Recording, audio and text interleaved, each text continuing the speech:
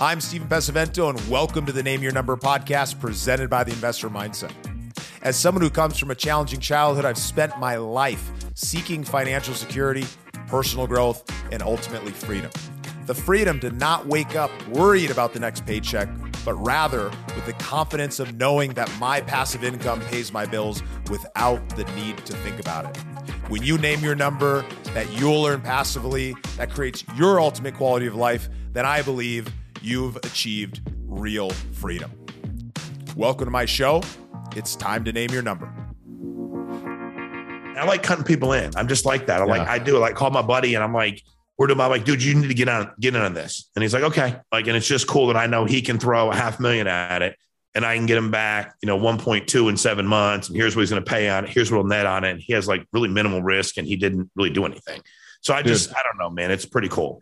That's exactly it. There's two lessons I want people to take away from that. One, the who has the money ends up getting a better deal.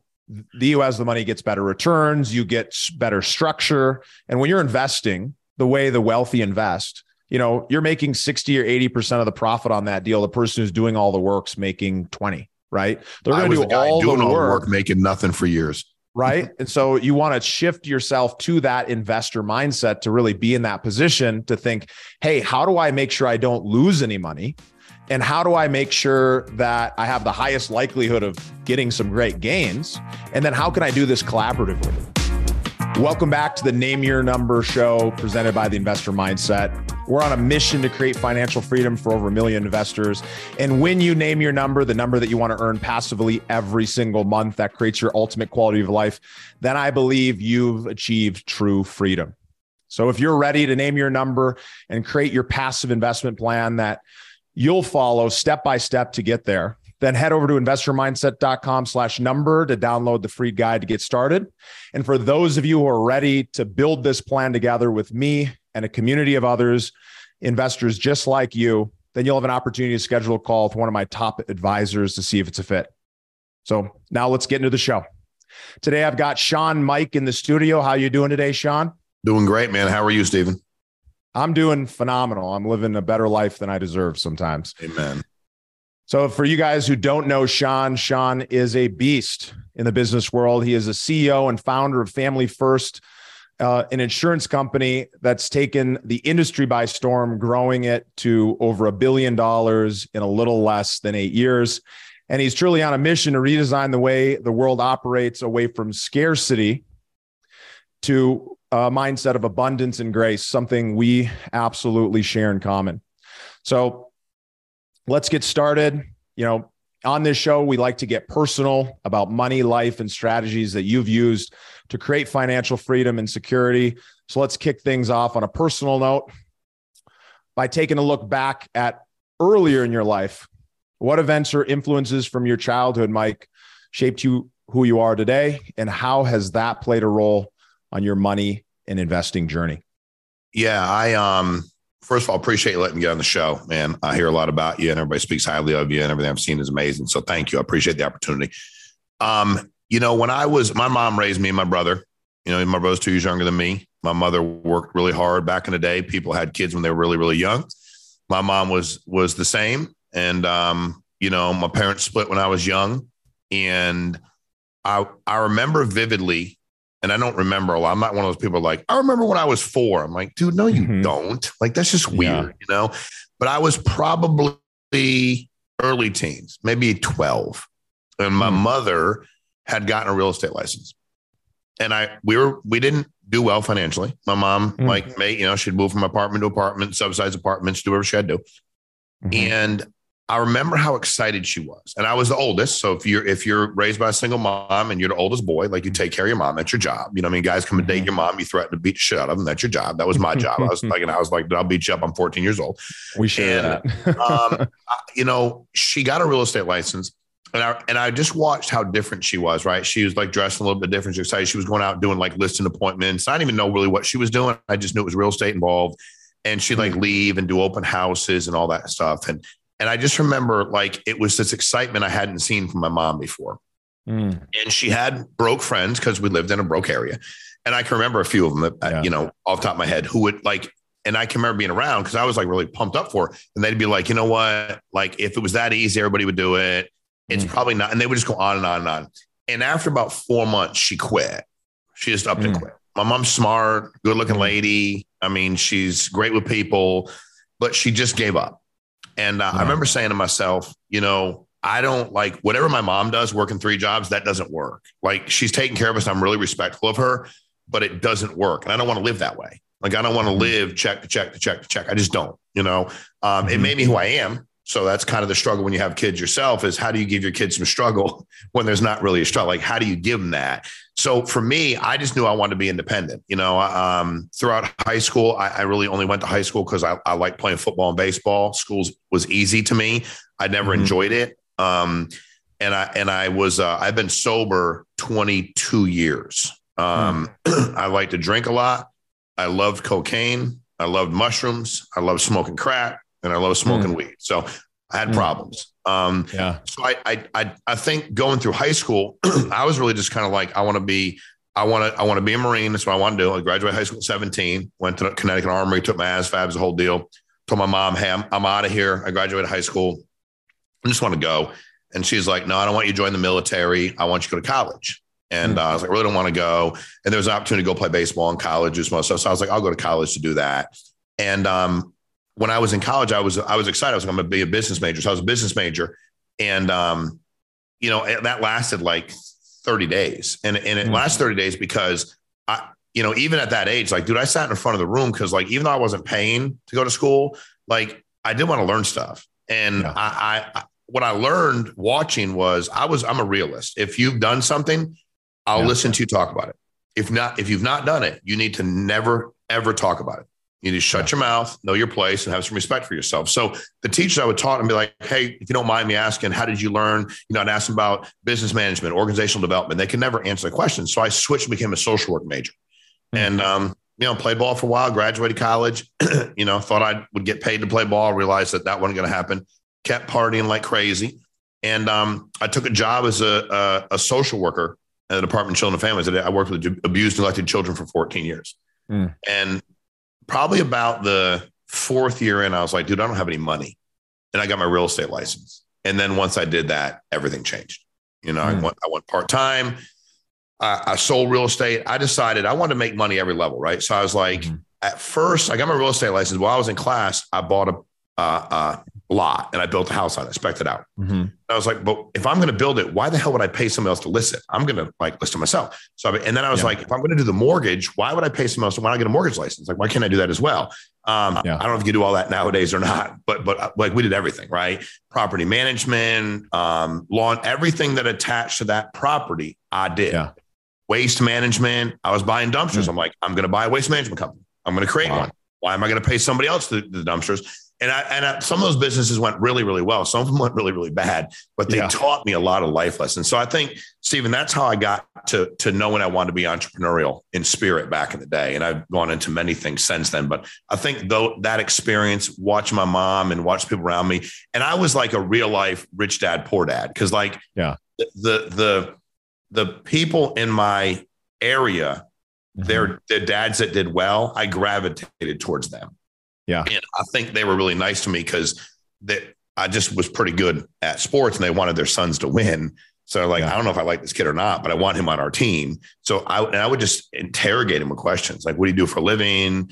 And what I found is the people most successful in the area that I was in, they were all in sales. They were all independent. One of them was a business owner, but the rest of them were like just independent salespeople. So I was like, the other ones that have jobs weren't doing as well. So I think that's what molded me to have the attitude and the mindset that I do today. Well, it's like when you grow up around lack, when you grow up broke. I share a similar story, single mom, oldest of 4. And when you grow up around that and you see that lack, you're looking around like, hey, how can I get out of this? How can I find my way out? And you create this drive, this motivation inside that I think it's very difficult to just create that unless you have some kind of pain, or you can put yourself in that mindset to understand that the vision you want, if you don't go and do these things, you're going to feel that pain. And so I can absolutely see a lot of successful people have been through that. And I can understand exactly why that drives you. I mean, you've gone and built this incredible business, but you tried a bunch of stuff along the way. And then you had, what ended up becoming your main thing, this insurance company where we've been able to help so many people. And it's all built around sales. Because if you're not going to be a business owner, sales is like being a business owner, but you're in partnership with other people. And your job is to go out there and sell and get paid. And someone else's job is to do the administration. So that's really powerful. And this show is really about being that example, showing people what's possible when it comes to building, financial wealth, earning income, creating financial freedom. And so with that in mind, and financial freedom is really having enough income that's coming in every month passively, or a big enough asset load that's going to pay you to create that ultimate vision. Have you yourself achieved financial freedom, or is that a personal goal of yours? Yeah. I mean, to be straight up, I achieved it a long time ago. And what I mean by that is it's funny you talk about the number, I wanted to be at $20,000 a week, passive cash flow. I want to make $1 million outside of anything I ever did. That was my deal. Like no matter what I do, $1 million is coming in. And my first venture was real estate. I accumulated, I don't know, hundreds, I give the total number of buildings and how many units that were rental properties. Yeah. And, I learned a lot in that, 5, 6, 7 years. I did a lot of it myself. My property management company was me. When I put them all together to sell them, I had a group come down from New York. I was in Connecticut at the time. And they said, well, where are the management fees? I'm like, you're looking at it. Like I am the manager, and they're like, well, why do they pay rent? I'm like, well, because I'll throw them out. Like we just we got good at doing what we did. And, so for me, I achieved it early on. But for me, I wanted other people to achieve it. Like when I found insurance, I was like, because I couldn't create that for anybody in real estate. I had a good friend of mine that I was trying to do the properties with, but like he had a job. I loved him. I wanted him to do well. And I'm like, I just couldn't but I'm like, you have to go out and do your own deal. It's like for some of y'all that are on, you're like, well, I'm in real estate. I'm like, no, you're paying this idiot on Instagram and YouTube money. I could give you a better rate of return tomorrow in anything. You're not in real estate. Your money goes in his pocket. You have to find a way to build it for you. I'm okay. Now, if you can get me a good rate of return on my money, I'm in. But it's like I like people trying to teach people to build their own passive cash flow. Well, I think what's so powerful about that is to separate the two, right? You built a business in real estate. You're a business operator in real estate. Your business was managing those assets that created that return. You were the management company. You were the person doing all the work. You were the asset manager. You made all of those individual decisions. Even if you were to hire a property manager, it still came down to you to decide, hey, is this property manager doing what they're supposed to do? Yes, no. Should I fire them? Should I replace them? In that point in time, you were everything, right? So you were out there grinding, working, doing the thing. When you tried to bring a friend in, they wanted the result that came from owning real estate, but they didn't want to put in the work and the effort. And at the time, you didn't have a model that made sense, right? Where you could take their money and they could get the result or the benefit from that. So that makes so much sense. And from that way of thinking, it's impossible for people, if they come into real estate and they are going to go own and manage those properties directly, for them not to be active, right? You've got to do the work, unless you're investing in a fund or a syndication and somebody else is the expert, and they're really the expert. They're not just somebody who's just trying to figure it out and they're using your money to do it, right? You're actually getting that return for writing the check. That's what the richest people do, is they have other people who are hired and they get paid based on success. So from that perspective, I can totally see. So you hit that $20,000 a week number, right? So your number was $1 million a year, $20,000 a week. From when I was like 15 years old. I'm like, dude, I did the math backwards. I'm like, I want to make $1 million a year. I understand what people say when they're worth, but I want to make $1 million. Like I want to make it in a year passively. And then when I had kids, I was like, I definitely, because that changed my thought process too. Once I had kids, I'm like, dude, now it's not about I want to, I need to. Like I need that. So I think I was in real estate till 2008. When the market changed, everybody's like, well, you got out because the market crashed. I said, no, be clear. I got out because I wasn't prepared for the market crash. There are people that did very well. I was very much part-time in this thing, still working my job. My little deal worked for me. And then what I did at that time is I was like, okay, you know what? Now I'm going to buy a ton of distressed properties and kind of rebuild my deal up, which I did. But I found life insurance in '08. And the reason I fell in love with life insurance was I could immediately get people to build their own residual income for me because, and also you have to love it. Like do you love real estate, Stephen? Do you love it? I love the vehicle of real estate. There you go. I love what it does. And I love the vehicle of life insurance. Yeah, I just do. I fell in love with that vehicle. Number one, I liked being able to do something for people in middle American markets that made a difference. People are always like, why didn't you want to work in this segment? I'm like, everybody calls you when you have money. Nobody called me when I didn't have money and asked me to help me. But once I made money, everybody from every big brokerage and every big insurance company called me and wanted to be my new friend and help me. I wanted to go where there's more leads and less agents. So that life insurance was that for me. And I started being able to recreate, just like real estate is for what you do and what you're able to do for other people. And that to me, I had a guy say to me the other day, funny, real estate I was 22, 23 years old. This guy, Frank, who's long since dead. He was 80 then. So he's definitely gone. And he said to me, if you're going to be a businessman, I want you to always remember this. I said, okay. So I want you to fast forward. I'm 22 to your 82nd birthday or your funeral, whichever comes first. Okay. That I want you to picture 2 people speaking at your funeral and 3 things they're saying to describe you. Yeah. Oh, good. Wow. And he's like, what would those things be? I'm like, that I was selfless, that I was humble, that I was fearless. And he's like, then live it the rest of your life. And I think for me, I always wanted to help people win. So that's what the insurance deals become for me. I mean, I've been in waste management, talk about taking a chance. I think the thing that's been good for me was like, I decided to launch a waste management company, right? Sounds good, right? Sounds good. Let's get a bunch of dumpsters. Let's buy 5 trucks. Let's get 150 dumpsters. And we're 2 months into it. And I'm like, dude, I'm looking at the bills. We ain't making no money. Like, what's going on? Why why am I paying this much to get rid of to dump? Why is it so much a ton? And then I realized 3 people own every landfill in the state. Yep. And I'm like, wait a minute. They don't want me in this business. So I'm like going down trying to negotiate with them backwards. And this guy looked at me and he said, son, did you ever think about doing this before you decided to get in the business? I said, that'd have been a good idea, huh? And it took me months to renegotiate my contracts with them. Yeah. I had no cards, but it was a phenomenal business lesson for me. I was excited. I took chances. I still found a way to break even.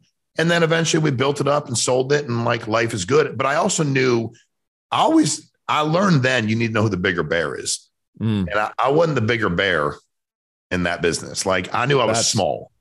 That's really powerful. And I want to draw a parallel here for folks who might want to go down a similar path to you, Shawn, where what they're really looking for, right? When they create that ultimate vision and they create that concept of, hey, I want to have money, something that pays me forever. What's powerful about life insurance, which is similar to investing in assets, is that what you're doing is you're going out there and the asset is the policy that you sell. You get paid some money up front, but you get this residual income that's paid out for the life of that policy. And so you're getting paid that passive income forever because what you've actually done is you've created a business, and that business, the job of that business is to sell the policy, and the policy protects the client. They want that. And as a result of that policy living on forever, you get that residual as long as it's there. So it's a phenomenal way to take a sales skill and ability and go apply that to go work and build a book of business. And then for you exited, right? You had an exit. And so when you actually exit, you essentially sell that stream, you sell that business down the line, you get paid a bunch of money up front, which now you can then take control and go reapply those dollars to create maybe even a better return if that's what you want to do, or you never need to go down that reinvestment path with those dollars that you're earning because you could simply choose to live off of that. So what I'm really curious about is many, many years ago, you set a vision. I want to talk about the vision you have now versus the vision there. When you were looking at that vision, $1 million a year, 20,000 a week, what was that all for? What was that going to do for you? What was that going to do for your future family? Why were you on this crusade to go out and create 20,000 a week? What was that for? I really wanted to change the way I thought people looked at my family. I mean, I really just wanted, in my mind, I wanted to change the way that people looked at us. I didn't think money made me anything, but I just thought I wanted people that came after me and my family to know that we can go out and have great success. That was the most important thing. The money, I mean, the stuff, I really didn't have any. When people are like, I wanted this and I want that, I was kind of like, I was like the guy in the Italian, you're young, the Italian Job, where they're like, what are you gonna do with the money? He has no idea. Movie. Yeah, great movie. I'm like, that was, I don't know. I didn't even like, that was never for me. That never did it for me. Yes, I wanted to buy my mom a house and like a place to live. And that's been cool. Like I wanted those, but the 20 grand a week, the $1 million was, you know what? Everybody, and you said it earlier in that scarcity deal, everybody that bet against me, and school was different back than it is today. The teachers would have been fired every day for the things they said. Every day. And in today's world, if a male teacher had spoken to me like that, I just would have hit him. Yeah. Back then, like you just listen. They would just say things like, don't dream. And you're not from there. And you guys can't accomplish that. You just need to go get a job. There's no reason. I mean, they told me there's no reason if you go to college. I'm like, dude, I'm smarter than almost everybody in here. Yeah, but you can't afford college. It's just not for you. So for me, I just wanted to change the way everybody looked at, in my mind, my family, for whatever that was worth, and then it really just became an addiction. I'm addicted to, it's funny talking about real estate. I just did a deal 4 days ago and I'm like, isn't it fun? I was talking to the guy that runs my numbers. I'm like, isn't it funny? He works out of my CPA's office. And I talked to my attorney. I'm like, back in the day, I was working literally 400 hours to put one deal together that made me 1/10 of this. And now I'm like, wire the money. My return is greater than my return would have been in 3 years. My money's out. Here's how it's secured. We've done X amount of deals. I'll never see the property. I'll never go to New York City and see the property, and I'll just be paid within 9 months. And that's what I wanted to get to too. I wanted to be the investor. I wanted to be the guy that made a much higher return on my money. And I wanted to get in with the right people, because the problem for a lot of us is when you don't have any, you come from that. Every idiot has a new idea, and every idiot wants to be in business, and every idiot wants your money. And it's like, you're trying to get around the right people, because the right people don't lose as much. They just don't. They don't have to. They get to pick and choose. So I think for me, it's the juice of it. I enjoy it a lot. And I enjoy seeing, I like cutting people in. I'm just like that. I like call my buddy and I'm like, I'm like, dude, you need to get in on this. And he's like, okay. Like, and it's just cool that I know he can throw $500,000 at it and I can get him back, 1.2 in 7 months. And here's what he's going to pay on it. Here's what he'll net on it. And he has like really minimal risk and he didn't really do anything. So I don't know, man, it's pretty cool. That's exactly it. There's 2 lessons I want people to take away from that. One, the who has the money ends up getting a better deal. The who has the money gets better returns. You get better structure. And when you're investing the way the wealthy invest, you're making 60 or 80% of the profit on that deal. The person who's doing all the work's making 20, right? They're going to do all the work, making nothing for years. Right. And so you want to shift yourself to that investor mindset to really be in that position to think, hey, how do I make sure I don't lose any money? And how do I make sure that I have the highest likelihood of getting some great gains? And then how can I do this collaboratively? How can I make sure that my incentives are aligned with everybody, so everybody wins when everybody wins? Such a really, really powerful point. On that vision, it's so inspiring, I believe, to be able to see that your vision was really about, hey, I want to get out of where I'm at. I want to start living a life where other people recognize my worth and value, because it wasn't being recognized growing up, and where I can make an impact for other people. And you've done exactly that. And so anyone who's listening, who's at that point, maybe you feel exactly the way that Shawn felt back then, or maybe you're somewhere in between.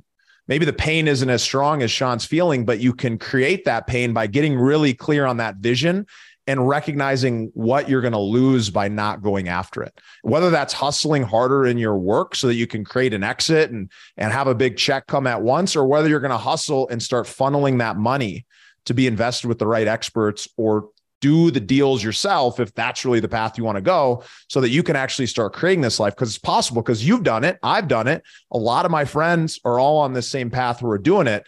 And it's a huge takeaway, because I don't know, when I was growing up, maybe you felt like this.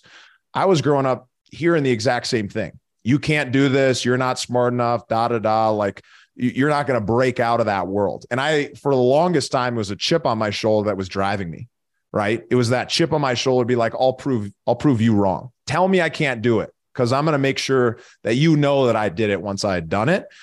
there was a shift in my mindset, and I believe you've had the same just based on the mission that you're on, is that what got me here isn't going to get me to that next level. Because now that I made it, I actually have to create a new motivation. And that motivation is really focused on others making an impact. For me, that mission is a million people being financially free through investing, right? And to me, to hit that, I just need 10,000 clients who can tell 100 of their friends, right?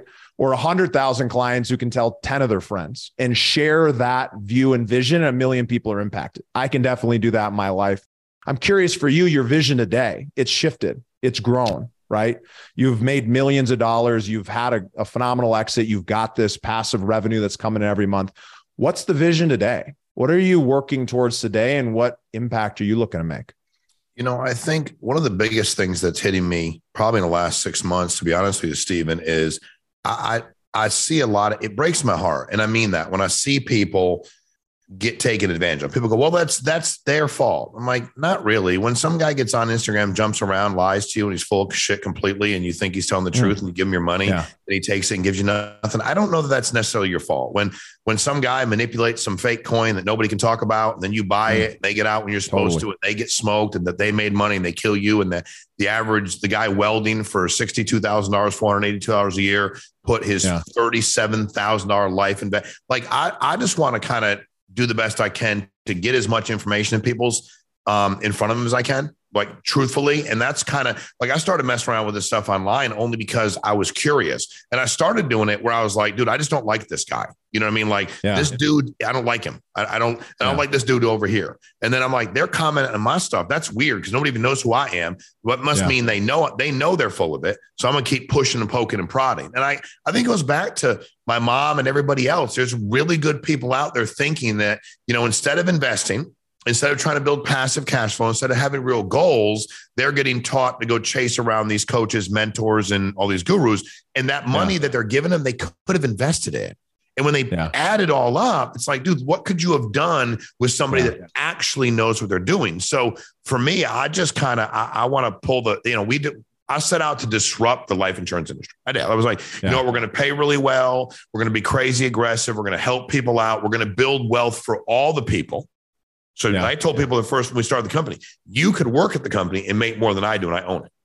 And that screwed people up. And I was like, you can. If you structure right, you could out-earn me. And I wanted that. I'm going to go to work anyway, but I wanted a place where we could raise up together. And it worked. And I'm kind of like, well, why can't we do the same thing over here where we can raise up together? Instead of making it out to be some kind of magical deal, it's find the people with the information, the knowledge, find a mentor, ingratiate yourself to him or her, and then get the knowledge and then change your trajectory as well. So and partly, Stephen, I'm not going to lie to you, I just kind of love pissing people off. I don't sound weird, but I do. I enjoy it. Maybe it's my dysfunctional or not. If you're out there messing with people, I want to call you on it. And I don't pretend that everybody in the world cares what I say, but if enough people call you on your BS and because so many people can get ahead, dude, they're just mired in their own, what they're doing. And again, there's some amazing vehicles out there. And you're right. Those with the gold make the rules. And what gets you out of where you're at doesn't get you to the promised land. You got to continue to evolve all the time. And I just want to get around those people. And I've found really good people that are way ahead of me, but I listen well. I ask good questions. I don't waste their time. I bring value.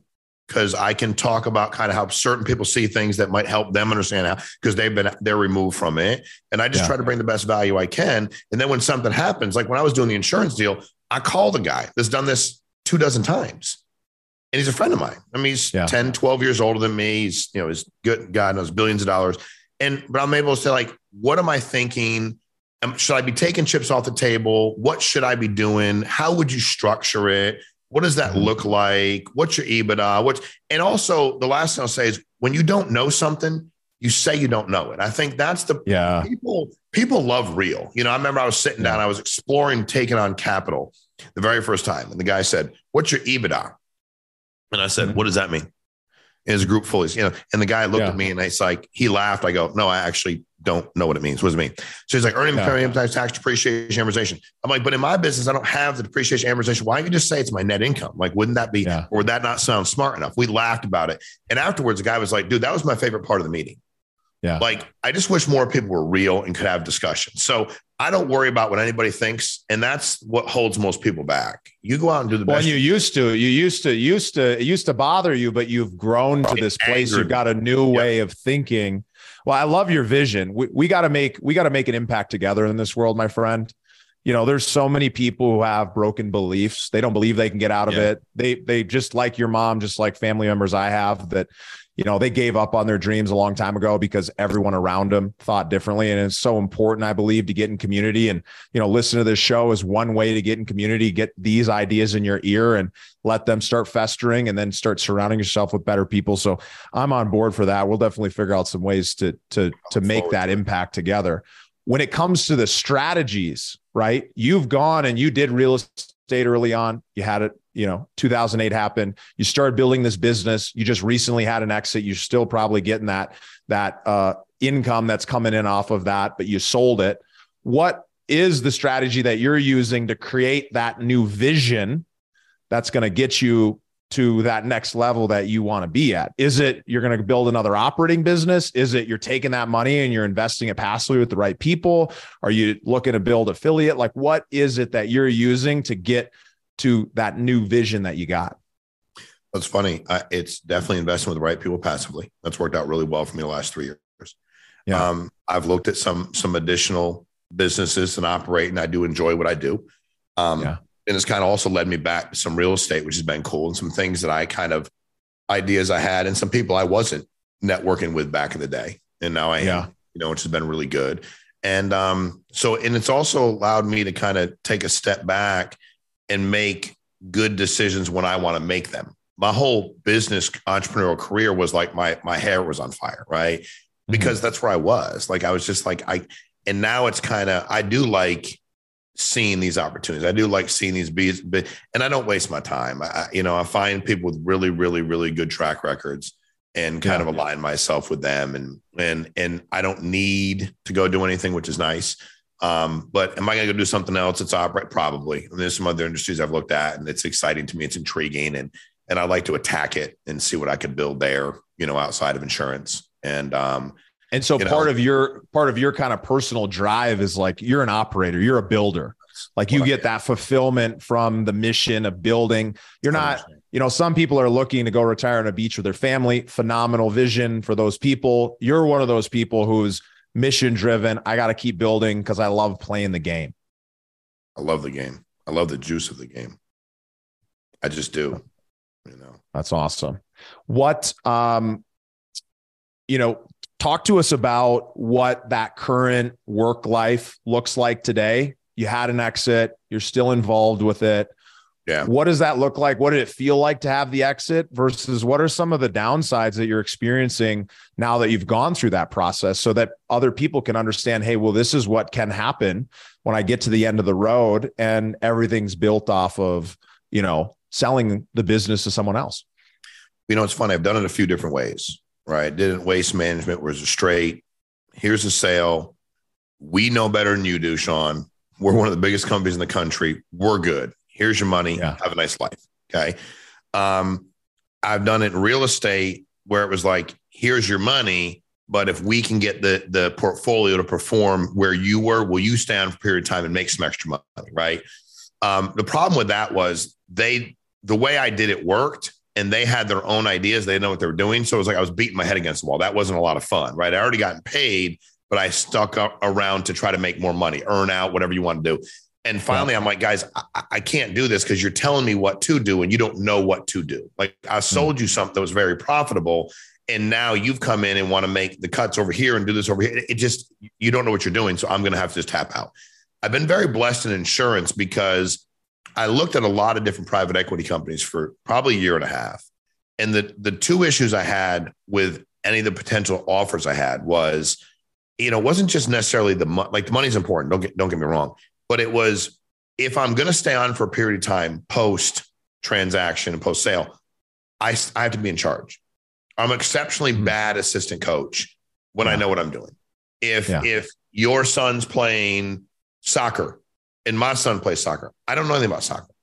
Yeah. I'm totally cool if you're like, hey, man, I played some soccer in high school and college. You want to be an assistant coach? First thing I'd say is I don't know anything, but I'm good. Like, you want me to just get people hyped up and bring some stuff and carry some stuff? Like, I'm your guy. Yeah. But if I know what I'm doing, I'm a terrible assistant coach. And in life insurance, I feel like I really know what I'm doing. So I've been blessed in that regard, where it's like, you know what?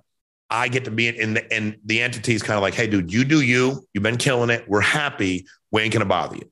And when you start early on, there's a few people, hey, what about this? And what about this? You're like, hey, wait a minute. Y'all just like told me as long as I continue to grow it and kill it and scale it, make it profitable, I'm going to be good.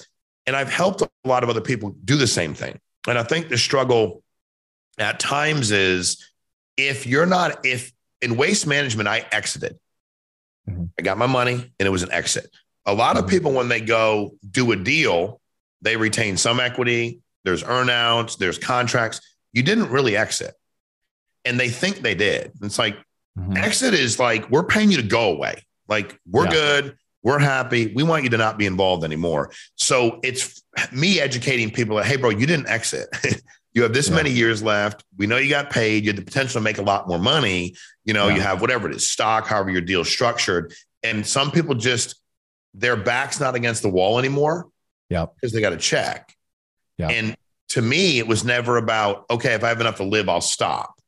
Yeah. And a lot of people, it is, man. They lose that edge. I mean, you know, I haven't needed money for a long time. It's not like I was buying helicopters and penthouses in 4 different cities in the country.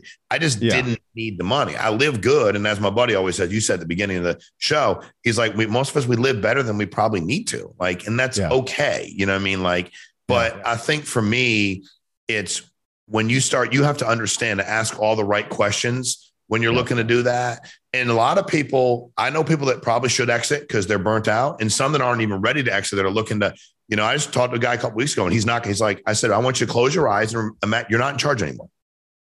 I'm not saying you shouldn't do it. I'm just saying, like, you're a control freak and you love what you have here.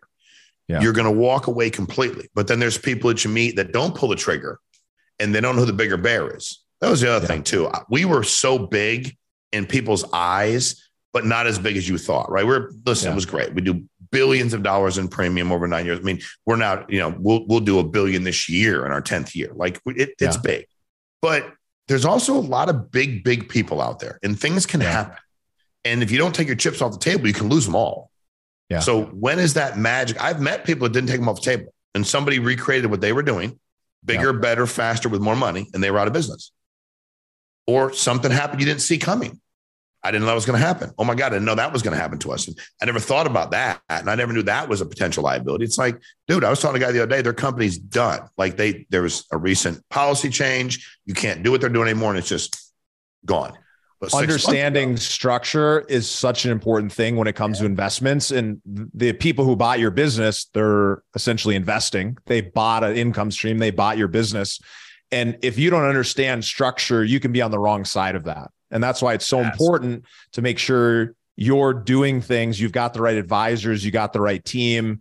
You know, that's one thing we talk a lot about, name your number. It's almost as much about setting your target and vision, the plan, but also you need to know enough so that you know what to watch out for. So in your example, right, you had this exit, but a lot of the upside was tied to somebody else being in charge of the outcome.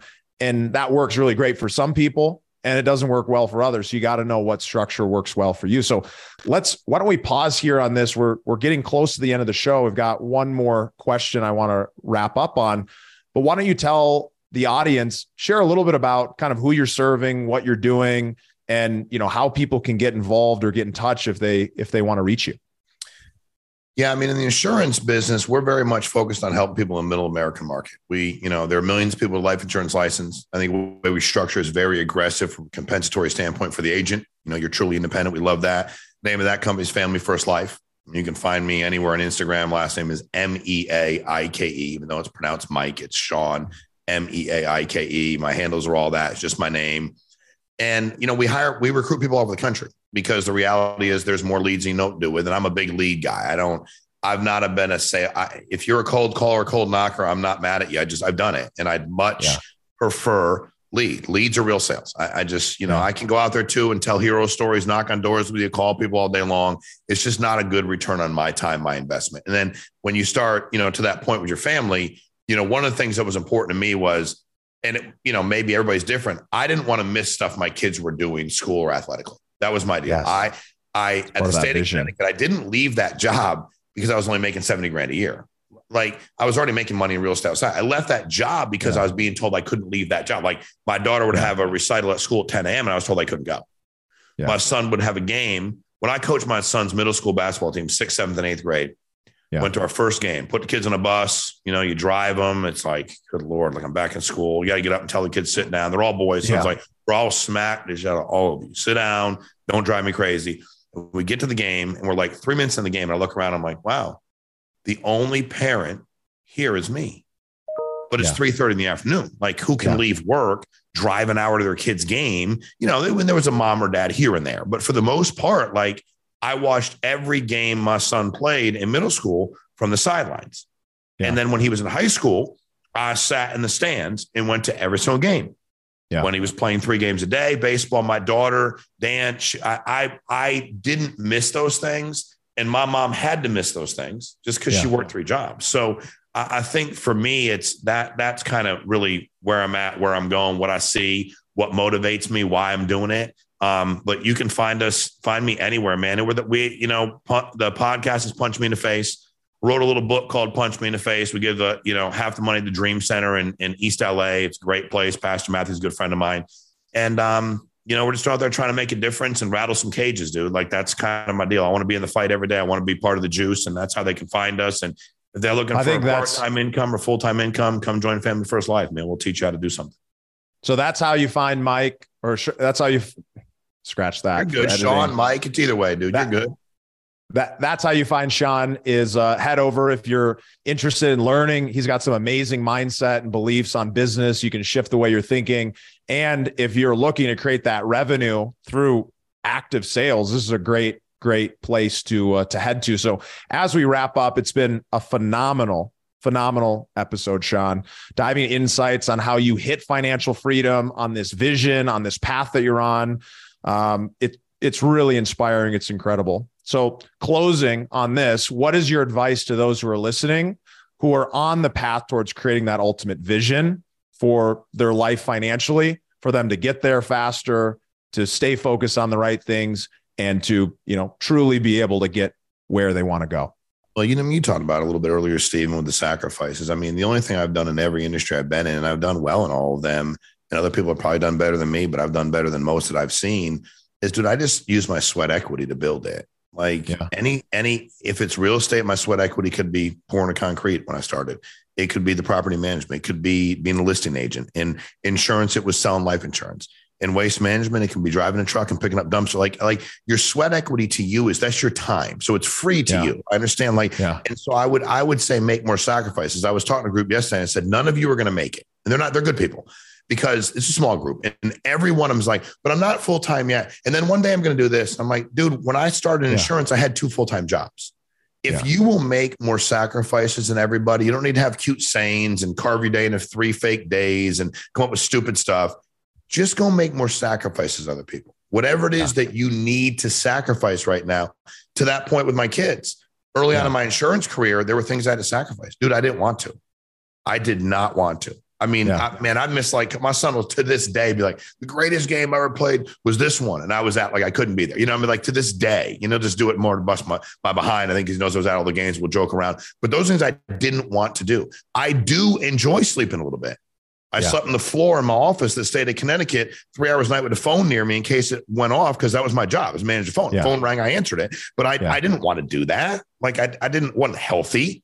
But I did it because I was trying to get ahead. So if you'll out-sacrifice everybody, and you're not forever, dude, please carve these things into shorter windows. If you'll out-sacrifice everybody for the next year, it might be, if you'll do that, dude, the result is obnoxious. And learn every day. Every day I woke up, I was like, I'm going to learn something today about business that's crucial that I don't already know. And it could be 10, 11 o'clock at night. I'm like, damn, what I learned today. And usually I had something, but sometimes I'm like, it's not that good. What can I do? Who can I reach out to? What can I read? What can I watch? I wanted to educate myself every single day and get a little bit better. So that'd be my best advice for people that are looking to grind this thing out and change their lifestyle. Well, it's so great because what's really powerful is when you have that vision, you know what you're working towards. When you're making that sacrifice, it doesn't have to feel like a sacrifice. It feels like an investment. You're trading your time for a higher return. You're trading your time to go earn more so that you can start investing that to do the thing that you actually want to do on the back end. And when you're doing it with purpose, it's easy to be driven down that path. And if you don't have that now, that's what's missing. You're missing that purpose. You're missing that vision. You're missing that picture of what's possible. And so you absolutely need to name your number. You absolutely need to sit down and get clear on these things. Super powerful conversation today, Shawn. Really, really enjoyed this. If you guys are listening to this episode for the first time or you've been here for a while, hit that subscribe button, come back next week, and we'll look forward to making an impact together, Shawn. Thanks so much for being on. Thanks, Steven. Thanks for having me, buddy. Today's episode is sponsored by Von Finch Capital. If you're interested in investing alongside me in the same type of real estate opportunities that I personally invest in, then head over to Von Finch Capital and join their private investor network. You can do so at vonfinch.com/invest. Join me on that next deal, and I look forward to seeing you on the inside. Thank you for listening. If you like what you heard, make sure to rate, review, subscribe, and share it with a friend. Head over to theinvestormindset.com to join the Insider Club, where we share tools and strategies from the top investors and entrepreneurs on how to take it to the next level.